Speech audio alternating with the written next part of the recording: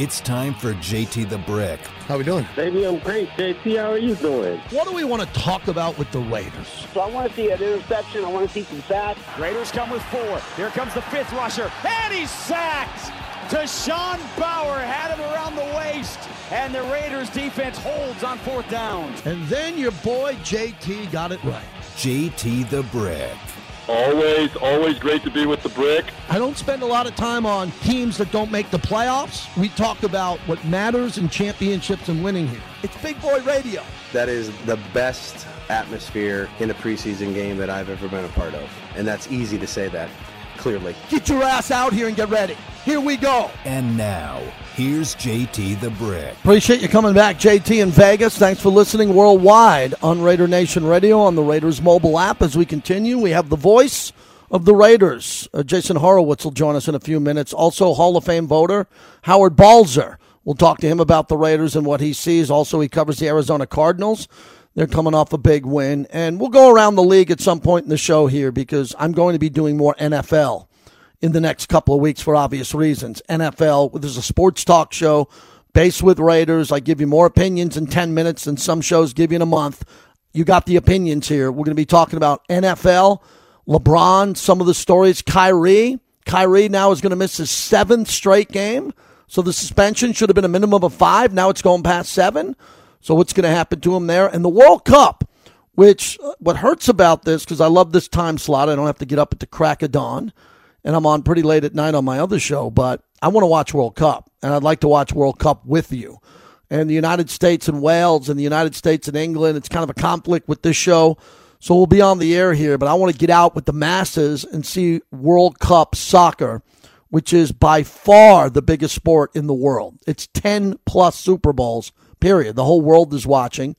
The whole world isn't watching our Super Bowl. The whole world is watching World Cup, and the United States are in it. And they're in a tough spot here.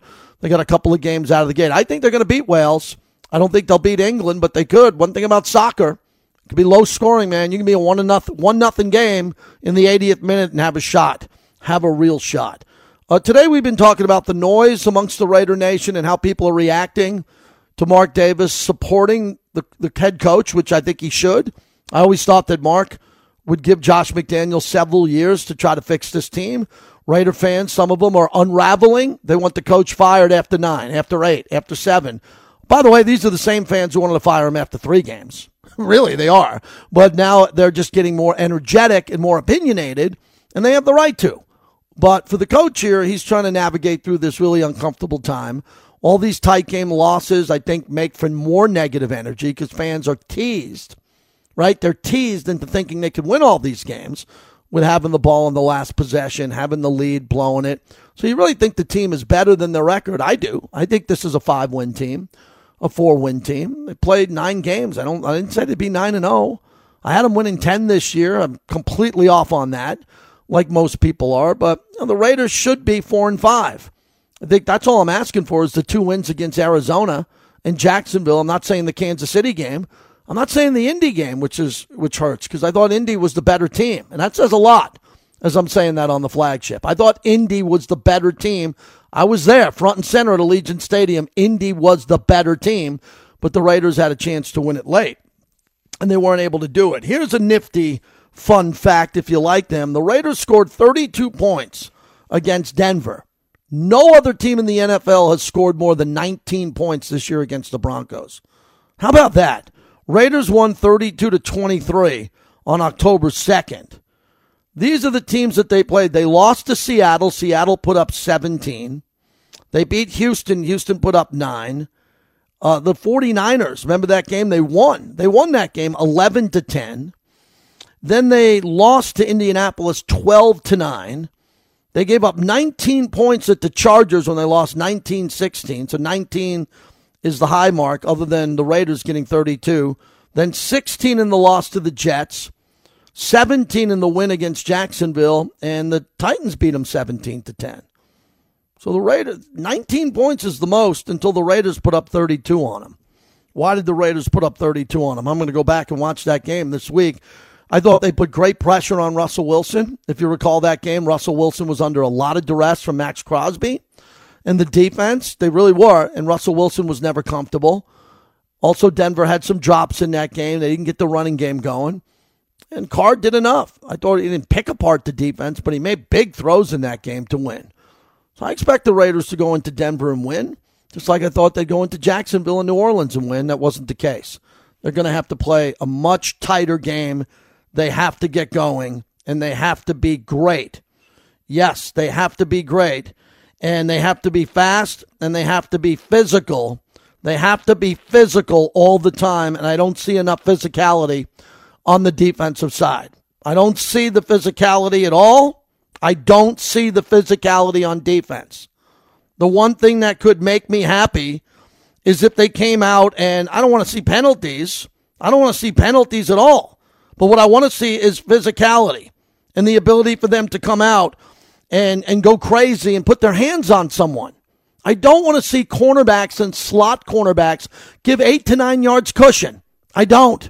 If you don't have any confidence with the safeties over the top, then that's a problem. Then why is Trevon Merrick on this team?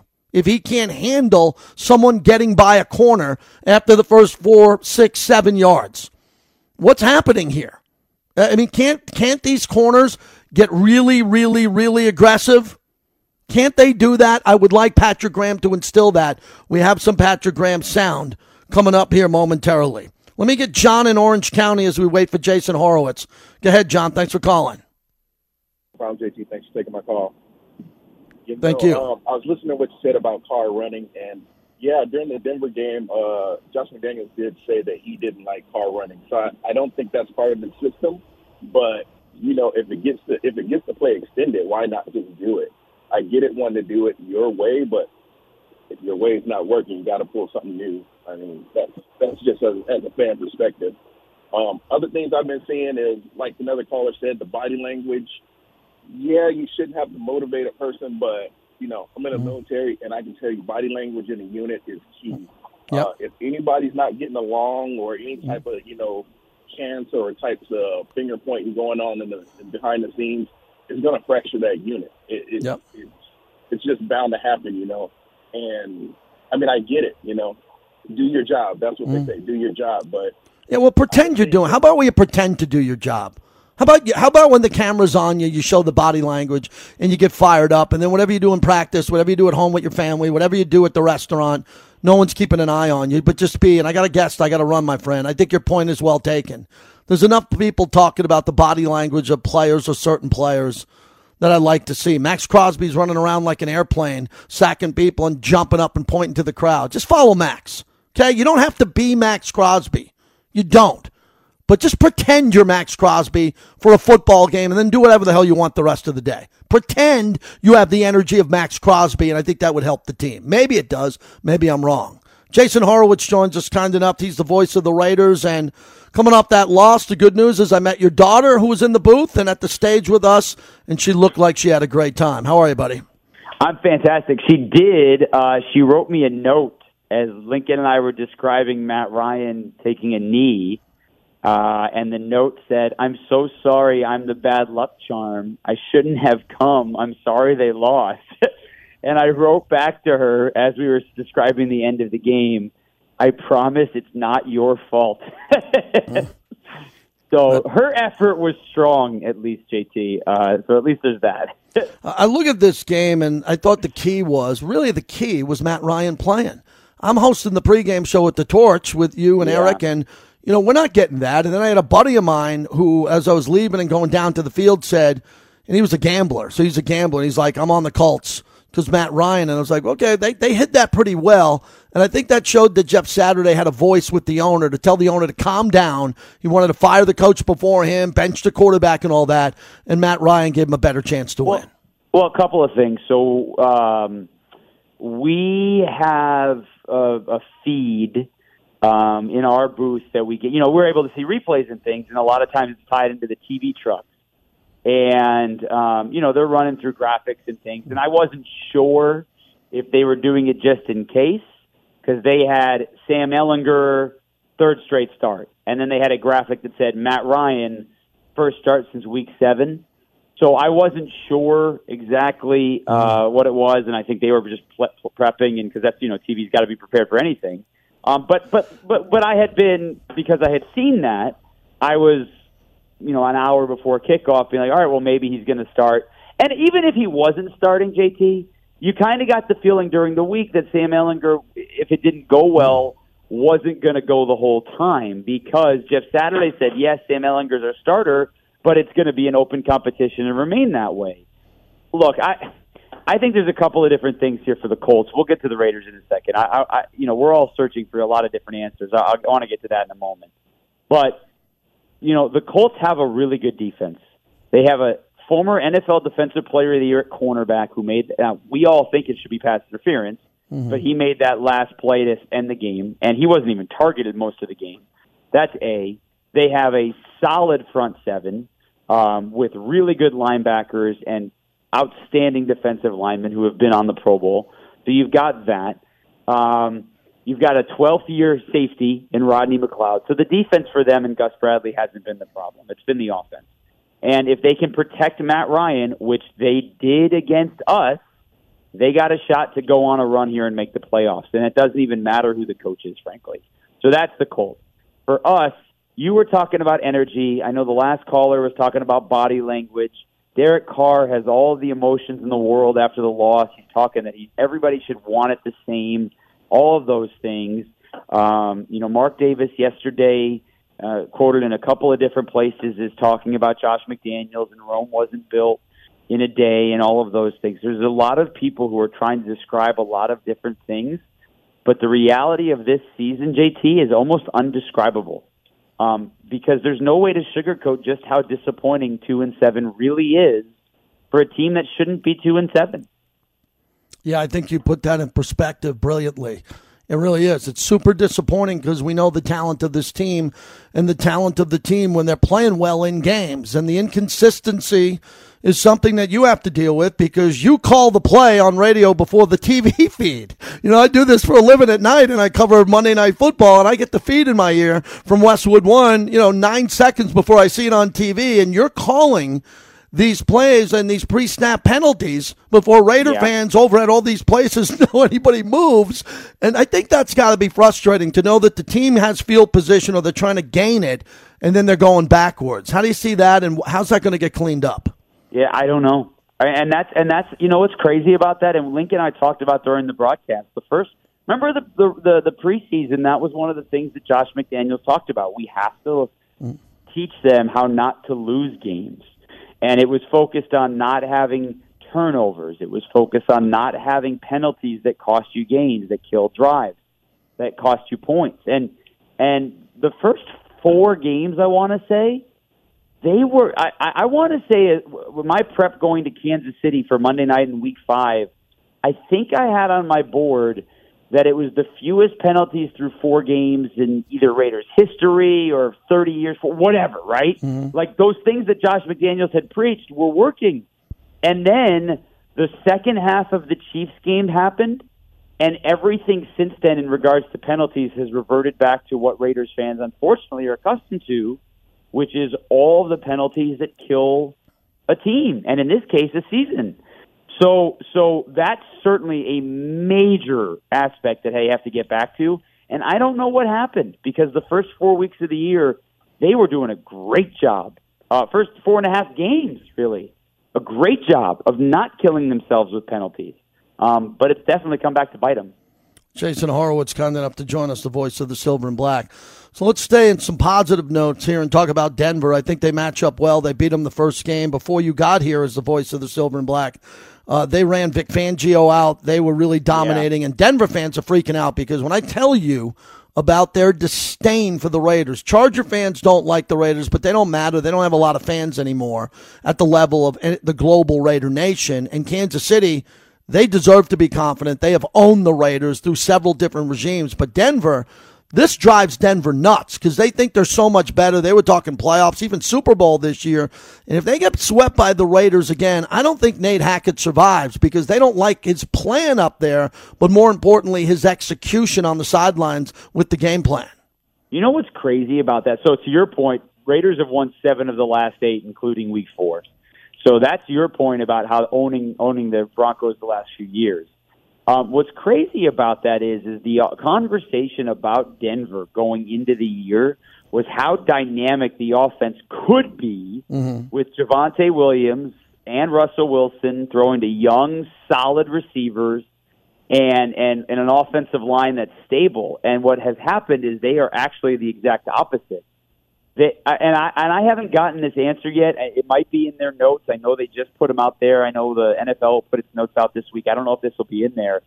They are the worst scoring offense in the league, and they have the best scoring defense in the league. And I wonder if that has ever happened before in NFL history, where you have one team that is on the opposite end of the spectrum on offense and defense. I'm guessing the answer is yes, but I don't know that for a fact. And I don't know that Denver will finish there, but that's certainly where they are now. And we think we have injury problems, JT, between the injuries that they've had and the guys that they've traded away. You'd like to say this should be a win, but I think Raiders fans would have felt that way the last 3 weeks too. Jason Horowitz is our guest. It's crazy about this team because a lot of the media bought in because of Russell Wilson. They forgot that they had to give up a lot to get Russell Wilson, and that's what the fans have triggered about. The fans know you're going to win and lose games, but they feel like they're stuck with this contract. And, a lot of fan bases would like to be stuck with Russell Wilson or Aaron Rodgers' contract. They're like, okay, they're going to have a bumpy road. Look at Rodgers this year, Russell Wilson, but eventually they're going to be great. And I don't know that that's going to happen there. He's lost a little bit of his fastball, and both these quarterbacks have something in common. Russell Wilson doesn't run at the level he ever ran at anymore. He's done. Yeah. I think they want to protect him, and Derek doesn't run anymore. And I know Derek can run, and there are plays where you're calling a play, and everybody's covered downfield, and there are some lanes, and Derek just isn't taking off. So both these quarterbacks need to run a little bit more, and maybe they will in this game. So there's some of that. The one thing about the biggest lane that Derek had to run, though, was the one where he threw the 48-yard touchdown pass. So he chose not to. He would have picked up the first down, but he chose not to because he delivered an absolute strike on the run to Devontae, who then broke away at the 20 and took it the rest of the way. So that turned out to be a good decision not to run, at least from what the result was. Look, I finished my Broncos stuff, and I was pulling up the Week 4 versus what they are today, and you look at their offensive line, and Dalton Reisner and Quinn Miners are there, but everybody else is totally moved around. They don't have their starting left tackle, Garrett Bowles. They're two, not one, but two of their right tackles have been injured, and Billy Turner left last week's game with an injury against Tennessee. Graham Glasgow, who is taken over at center because they lost their starting center, he got hurt with a knee injury, I believe it was, against Tennessee. So, you look at this offensive line, you're like, yeah, they should do what they did in Week 4. They sacked Russell Wilson 3 times. But, JT, that's 30% of the sacks that the Raiders have on the whole season. So, I don't know. And then you're like, yeah, well, Russell Wilson doesn't run. But guess what? Neither is Matt Ryan. And it was a 39-yard run that ended up winning Indianapolis the game. So, I don't know. Yeah, that's a good point. Hey, last thing. One of the last things here, Daniel Carlson. I'm disappointed that he's not winning games for us because he's not getting the opportunity. I don't want to settle. I don't think anybody wants to settle for field goals, but there are times you really want a field goal when you have 3rd and 9 at your own 30 or 35 and you don't get any yards and you're like, all right, we can bring a guy in. This guy's automatic from 49 in. Let's bring him in. But the Raiders are having, we know in New Orleans they didn't get past the 50 with the starters with Derek. And I'm just surprised, man. The Colts got out to a 10-0 lead. The Raiders kept going 3 and out. Those could have been maybe 2 field goals for Carlson that would have won the game in the fourth quarter. He hasn't been a part of the game plan much. Why is that? Well, I don't know. Well, there was the chance. Down 10-0, they had the chance to bring him on for what would have been a 55, 56-yarder on a 4th and 2, and they decided to go for it, and it worked. Because they kept that drive alive and ended up with the 1-yard touch with the Josh Jacobs touchdown. So in that case, in that scenario, it worked for Josh McDaniels not to bring him on. And for the most part, look, the Raiders haven't been good in 2-point conversions, but they have been really good in 4th downs this year. I think their numbers right now are 10 of 15 or 11 of 16, something like that. So generally speaking, end of games, you have to win. Jacksonville have to win, against Indianapolis. They've had misses on 4th down. But throughout the course of a game, They've been very good on fourth down, just not at the end of the game. But Daniel Carlson, the reality is he hasn't kicked a field goal in a couple of weeks here since Jacksonville.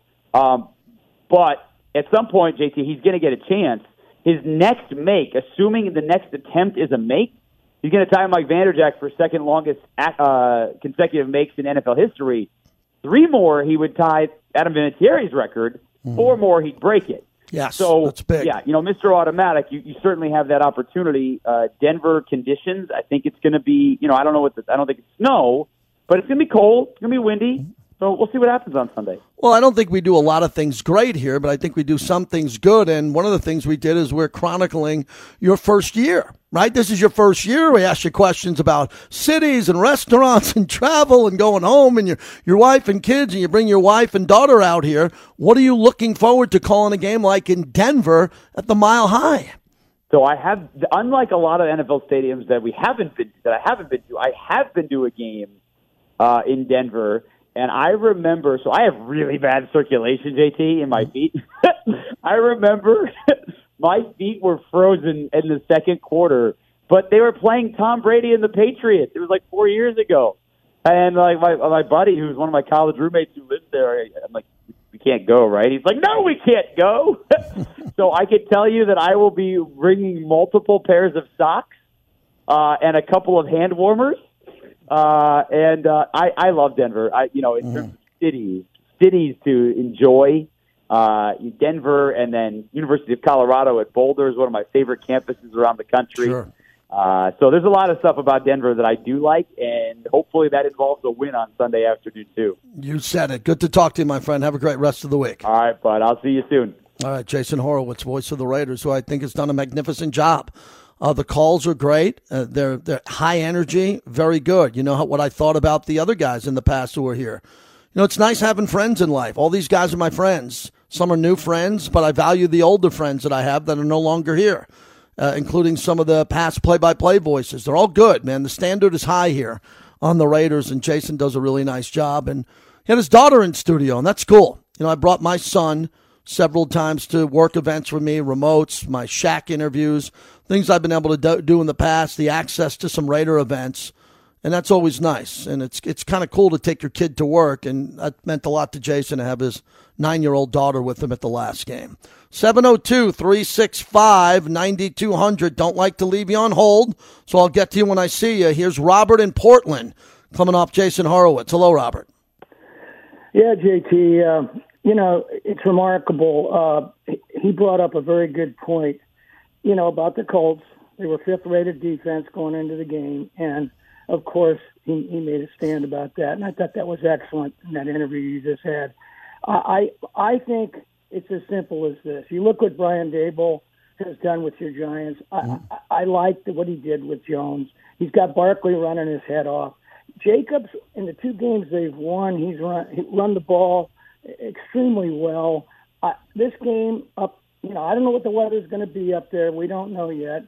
But I think what they have to do is get back to ground control. That's just my gut feeling, because I don't think without Renfro and of course Waller, I don't think they can win that game unless they run the ball right down their throats and he gets 100 and a quarter. What do you think? I agree with you. I think that's a great point. I was going to get into more of that analysis as we have some Denver insiders on this week. I think this is a running attack game. You're right. They're not passing the ball well. They're not pass protecting great. If they can get back to when they were playing well, they were running the ball with Josh. And I would do that. It's not that I don't have confidence in Derek. I have a lot of confidence in Devontae. I think he's just a beast. I love watching him play. And I know what Derek can do with him. But if Waller can't play and Renfro can't go, yeah, if you want to win the game, not be in the game, but win it, Josh Jacobs has to play a big role. And Josh has got to get back to some dominant games here. He's playing for a contract, either in Las Vegas or somewhere else. And I'd like to see him get back to 120, 130 where he was living and really playing aggressively. It's time to get back to him, 100%. Yeah, I think that's a good call. But we all go in thinking there's a plan. Hey, they're going to run it this week. Oh, they're going to throw it this week. Well, I'd love to see him throw it more. I'd love to see it run it. And when I know something, I let you know. And I'm just disappointed that Waller can't get on the field. I'm disappointed. Do I hold it personally against Darren? No. I've met Darren, not a lot, but, 10 times. And I think Darren, it's always a great conversation, and he's a great human being, and his sobriety story, HBO, Real Sports, all of that. That hasn't left me. I just want to see Darren fight through this injury and play. He got a lot of money. He got a tremendous amount of money to lead this team. I don't care what his stats are. He gets 100 balls, gets 70. But he's got to be on the field. He's got to get through this. It's a hamstring injury. Okay, it's not a dislocated knee. It's not an Achilles. But it could lead to a further injury if not propelled correctly going forward. And I think there's some frustration. You all know that now.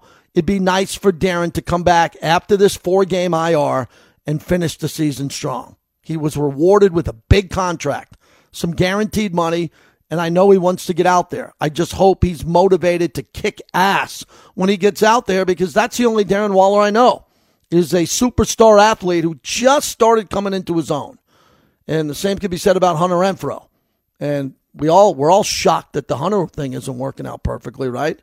Especially with a play caller like Josh McDaniels, who made all his money going to the slot receiver. It's always fun to see that happen. Lester, okay, we'll get to Lester on the other side. We'll do that. I like the music. Turn it up, Bobby. Raider music. There's a library of it to play.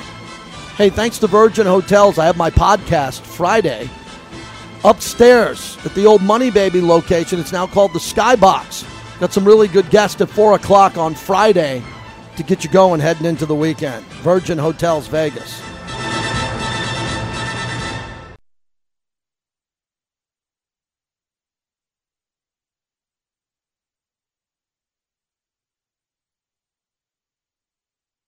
What were you so upset about at the last drive of regulation there coming off? Just every single play call, probably. Is there a reason those play calls were upsetting to you? Yeah, I felt like we were like 30 yards from end of the game in regulation.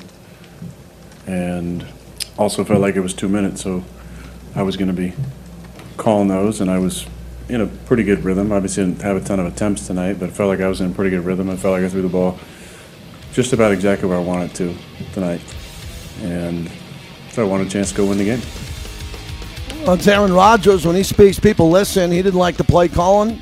He's the highest paid quarterback individually per season. He's a 4-time MVP. So it's not perfect for everybody around the league, everybody. Welcome back, Raider Nation Radio, as we continue on. Howard Balzer will join us in a few minutes here, the Hall of Fame voter, as we go around the league. We're taking your calls to the top of the hour, 702-365-9200. We're brought to you by Woodson Bourbon Whiskey. On the show today, we're talking a lot about body language. Body language of players. We need to see better body language. Some of the best I've ever seen my whole life, Charles Woodson. I saw it at Michigan on the way to winning the Heisman Trophy. I saw it in Oakland when he came to the Raiders. I saw it in Canton, Ohio at the Pro Football Hall of Fame. And I see it with Charles when he's at Allegiant Stadium. He walks around with an air of confidence because of his greatness. And now his greatness is also his broadcast and business career. Woodson Bourbon Whiskey. Wherever you get your bourbon, wherever you don't see it, ask for it and get back to me, and we'll make sure that we follow through and tell everybody about Woodson Bourbon Whiskey. It's fantastic. It was great when he was out here for his golf tournament because he was mixing it with all different types of drinks, and everybody loved it. We thank Charles Woodson for being a proud partner of our show. Lester, thanks for waiting. You're up next on the flagship. Go ahead. Hey, JT, thanks for taking the call. What's been going on recently, I think slowly but surely, hopefully Mark Davis, David Ziegler, Josh McDaniels, maybe Carr as well, they limit their time of what they say now because slowly but surely you could pick apart things now. Okay, You could set Mark Davis and Ziegler the last couple days and week. They paint a rosy picture, right? Things are fantastic, and you're looking at Carr being very emotional and upset, and Josh McDaniels acting like he doesn't know what Carr's talking about. So right now, I think you can tell there's a little bit of a disconnect between the coach and the quarterback. And we've been hearing this. So slowly but surely we've been hearing something. There's a plan, right, JT? There's a plan in place and so forth. And unfortunately, I think, it's going to be looking like where Carr and the defensive coordinator, Graham, are going to be scapegoated, and they're going to hope to get somebody like Jimmy Garoppolo, that's a McDaniels guy, who's a free agent next year, to come in and that's going to be a McDaniels guy, and then they're going to hire a different sports coordinator and completely rebuild that. Because what's going on is that over the year, they completely destroyed Gus Bradley's defense, who was, relatively respectable last season. Mm-hmm. But then they brought in their own guys on the defensive side, supposedly, to run their stuff. They didn't have a cornerback, no defensive tackles. We had a pretty decent defensive tackle, defensive line last year. There's no penetrators or disruptors up the middle. So that's on them. So I think that's what's going to happen, unfortunately. I think Carr's going to be scapegoated, and so is Graham, and then we're going to be stuck. And obviously, Mark Davis doesn't want to buy out Josh McDaniels' contract after the first year. So get ready, Raider Nation. There's going to be a rebuild going on, and they're going to hope to get a top 3 pick as well. Well, I don't know what they're going to do with the pick. Appreciate the call. You don't have to hang up when you're done. You can say goodbye. A couple things. I don't know who they're going to keep or leave. We can assume that they're going to try to get out of some contracts. They're going to try to set themselves up for the draft. They could have a great high draft pick and keep Derek and trade back and get 2 first-rounders. There's a lot that's going to go on here, but I'm not comfortable talking about it. I don't want to talk about it. I get too much time to kill during the Raider draft to have to deal with it now. Again, are they going to make moves? They're going to make moves. Is Mark Davis happy? The fantastic word. He's having a conversation. He's upbeat. He's trying to lift up the fans. He's trying to tell everybody it's not as bad. Look at the plan there. If he says fantastic or Rome wasn't built in a day, I know Mark. You know Mark over the years. Mark, when you talk to him, I've never seen a guy stop him anywhere. He'll talk to you for 10 minutes about the team and all that. So if you want to take a word out and all this, that's what they're doing. Stephen A., my friend's doing it. A lot of other people are doing it. I know Mark. He's trying to be really upbeat here because he's got an organization to run and he wants it to win. And it's not going along swimmingly this year. It's really shocking to everybody. He knows it. I know it. You know it. Everybody in the building knows it. And they got to turn it around. And the only way they're going to turn it around is with better players. Is that a knock on some of the players here? Well, take it for what you want. I just know that they need better players, and that's how I could take the high road on this. Don't want to rip the players who are here, but I can tell you that they won't be here. And there'll be better players along the way, and I trust Dave Ziegler for that. I'm just getting to know him, and I trust that he'll be able to do that with his plan and his grading system, which is really what they're going to live and die with, on bringing in the right players to fit the system. All right, Howard Balzer joins us. He covers the Cardinals now, does a great job. Cardinals are on Hard Knocks on HBO. He's a Hall of Fame voter. He's also on Sirius XM NFL Radio. We talk to him about once a month. Howard, great to have you on. I want to begin first with the Munich game. Roger Goodell has to be very happy about the turnout in Germany and how the fans were totally invested in the game. No question about it, JT. In fact, I mean, even before the game, during the week, they were so emboldened and so thrilled by the response that Goodell was, I mean, they've already signed up essentially to do, several more years of this. And he was basically saying that they expect it to continue after that. And then what happened during the game was even better, aside from just the game being a good one, obviously. But certainly the fans were into it. The crowd was stoked. Tom Brady said it was one of the best experiences he's had in his career. And then at different points in the game, the crowd singing, Sweet Caroline and Country Roads, Take Me Home. I mean, it was just an incredible environment. And I think it's gotten to the point now, too, JT, that even though it can be a little bit of a drag on teams with the travel and all that, but, a lot of the coaches, a lot of the team, a lot of the players enjoy doing these trips because it's something different. They deal with the travel for one game. But even though one team has to give up a home game, it still becomes something that is just I'm fairly certain is going to continue to grow, and maybe even in other cities in Europe in the coming years. No doubt about it. In Munich, it's the first time, so it was really big, and the coverage was great. And some teams might be getting tired with London a bit because they've been doing it a while. It just looked like Munich knocked it out of the park. When you saw Brady's performance there after the issues in his personal life and the divorce, which they cleaned up during the season, believe that. A lot of divorces don't get cleaned up and closed out during the season. And now he's on a 2-game winning streak into the bye week, and the world champion Rams are going nowhere. And there's teams like Seattle that he beat, and looking around the rest of the league, I think Brady is energized again that he can get this team back on track to win. Yeah, I never doubted. Well, you never know, obviously, but how many times has Tom Brady, or even when he was still with New England, how many times have people tried to bury him and that team in the past?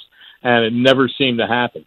And surely that was happening early in the year. People were all talking about, his body language and this and that.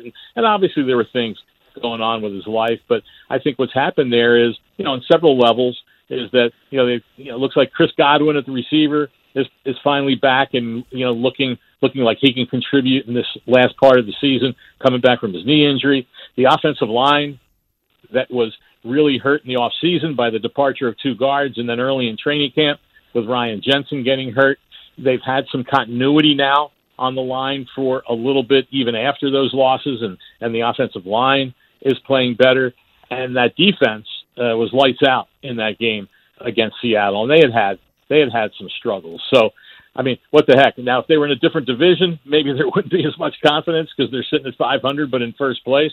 But I don't know if there's, certainly it looks like they're certainly the favorite to win that division. And as we all know, JT, once you're in the tournament, as they say, anything can happen, and you can never count out the Buccaneers and Tom Brady, obviously. The great Howard Balzer, kind enough to join us, Hall of Fame voter. What'd you take out of Derek Carr and the emotions that he showed after the loss to Jeff Saturday in Indianapolis? He really was shaken up in that post-game press conference. What was your takeaway? Yeah, I think it was tough. Just hearing it and seeing the struggles that team has had when there was so much high hope and expectations for that team after making the playoffs last year. And you wonder if certainly he's not going to say it, JT, but you wonder if deep down, I mean, here you lose to the Colts with an interim head coach who is certainly not an X's and O's guy in terms of putting his stamp on the team. He's just basically a leader of men.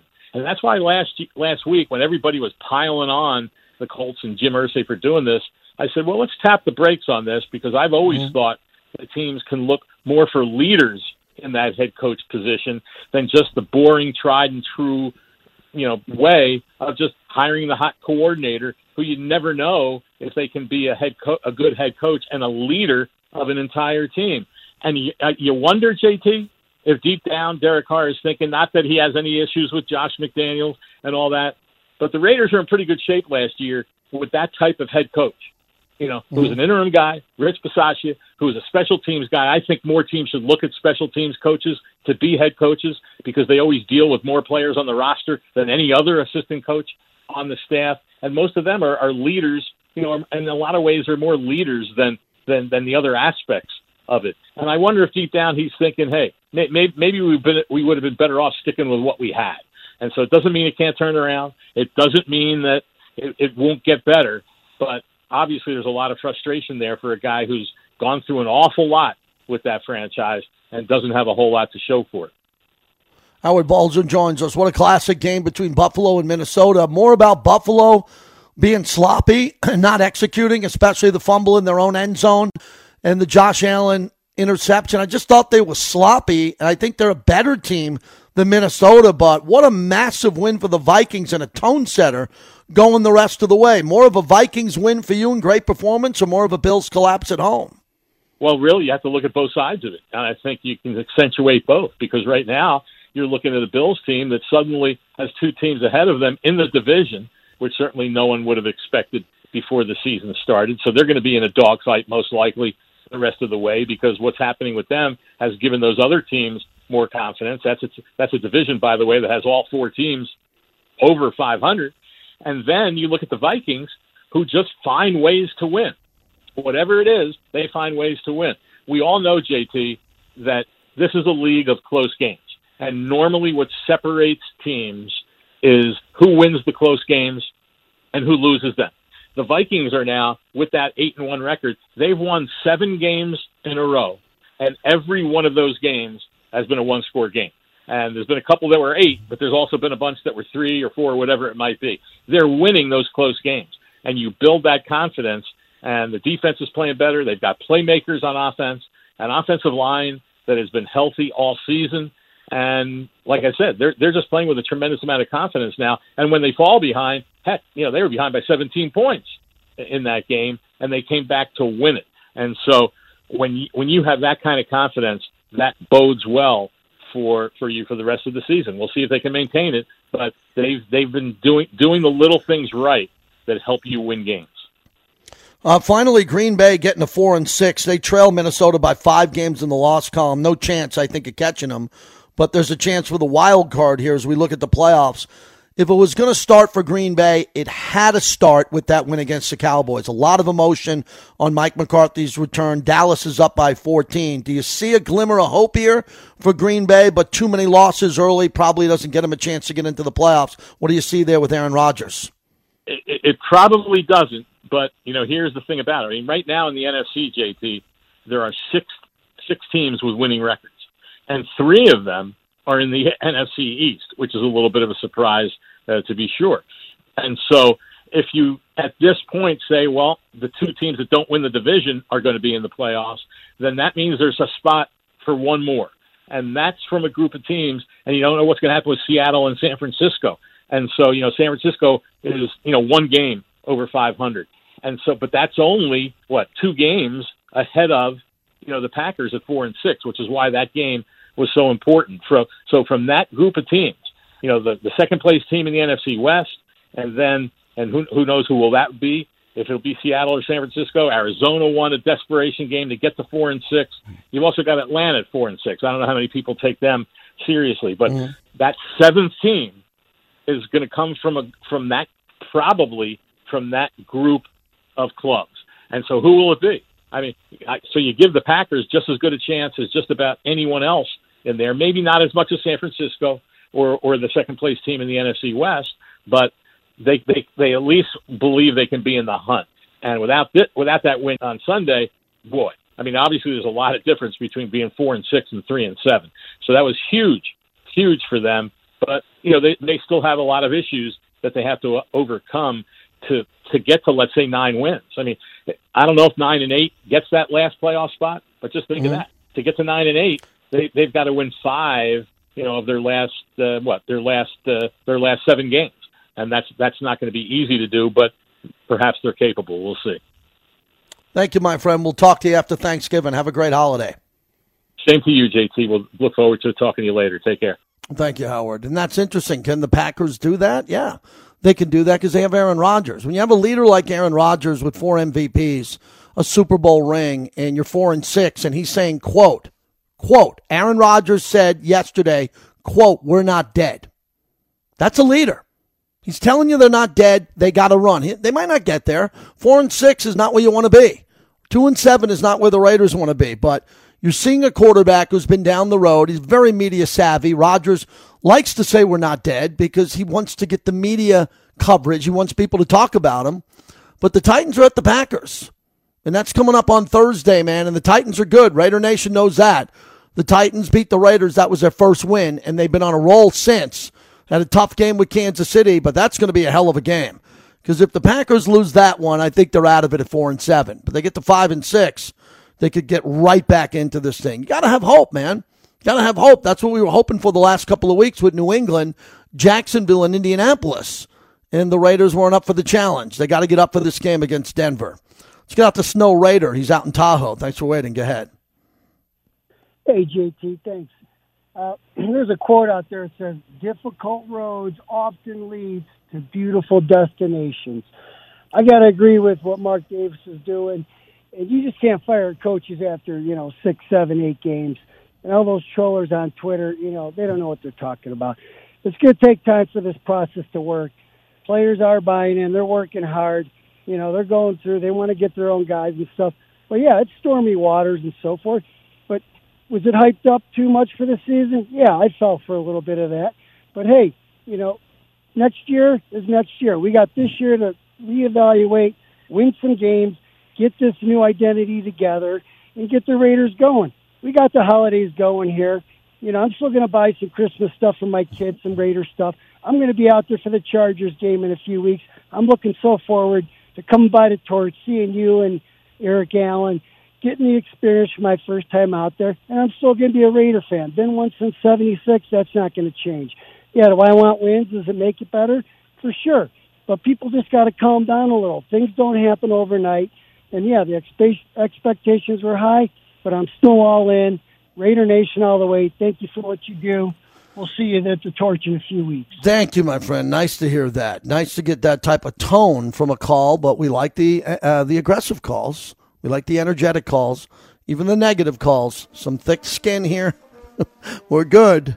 We are good. I look forward to being out at the Torch. Next 2 weeks will be at the M Resort Spa and Casino. We love the M. And, man, do they have a big event coming up starting November 23rd. You can head out to M and see what I think is going to take over this town, the Snow Carnival, the Holiday Forest, M Resort Spa and Casino here in Vegas. It kicks off November 23rd, the Snow Carnival.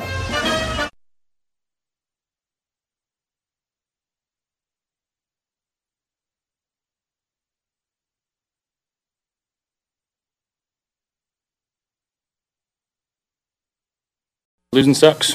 Sucks this way, even worse. Horrendous second half. I gotta be better. We gotta be better.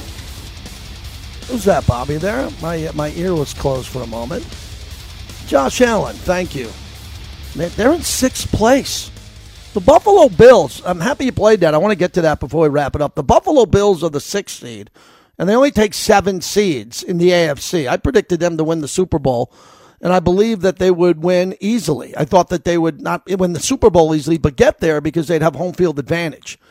I thought that they'd be the 1 seed, get a bye week, and the playoffs would go through Buffalo. That's not looking like the case now. It's not looking like Buffalo's going to really have to earn it here. The NFC side is starting to shape up as Philadelphia lost last night, and they got dominated. And just remember, if you can't beat Heineke at home, Taylor Heineke at home, then you might lose the NFC Championship game at home. Correct? If the Washington Redskins, now the Commanders, can beat you that way, anybody can. So your division leaders in the NFC are the Eagles 8-1, the Vikings 8-1, Seahawks are the 3 seed at 6-4, and the Bucs. I want to mention the Bucs are 5-5. They're the 4 seed because they're ahead in their division, and all the division winners go to the playoffs. The Giants are 7-2. Dallas is 6-3, and San Francisco is 5-4. The Bucs are seated higher than them with the worst record. So my point is, whoever loses the NFC East, let's say it's the Giants or the Cowboys or the Eagles, they're going to have to go to Tampa Bay in the first round. Could you imagine if the Eagles go from 8-1 and the Giants or the Cowboys win the division and the Eagles have to open up at Tampa Bay? Good luck with that. I don't care how good Jalen Hurts is. So playoff positioning is something other teams are talking about. We're not doing that here for obvious reasons. Raiders got to get a win in Denver. Rest of the week is a preview of Denver. I got an event tonight with Jim Plunkett I'll tell you about tomorrow. Thanks to Bobby for putting the show together. Jason Horowitz, the voice of the Silver and Black. Howard Balzer, great NFL Hall of Fame voter. And Paul Gutierrez, who's got a lot of content up there. Thanks for listening. Appreciate all of our proud partners. We'll be back tomorrow at noon. I worked with Q already today. Know he has a big show lined up next. Appreciate you listening to Raider Nation Radio.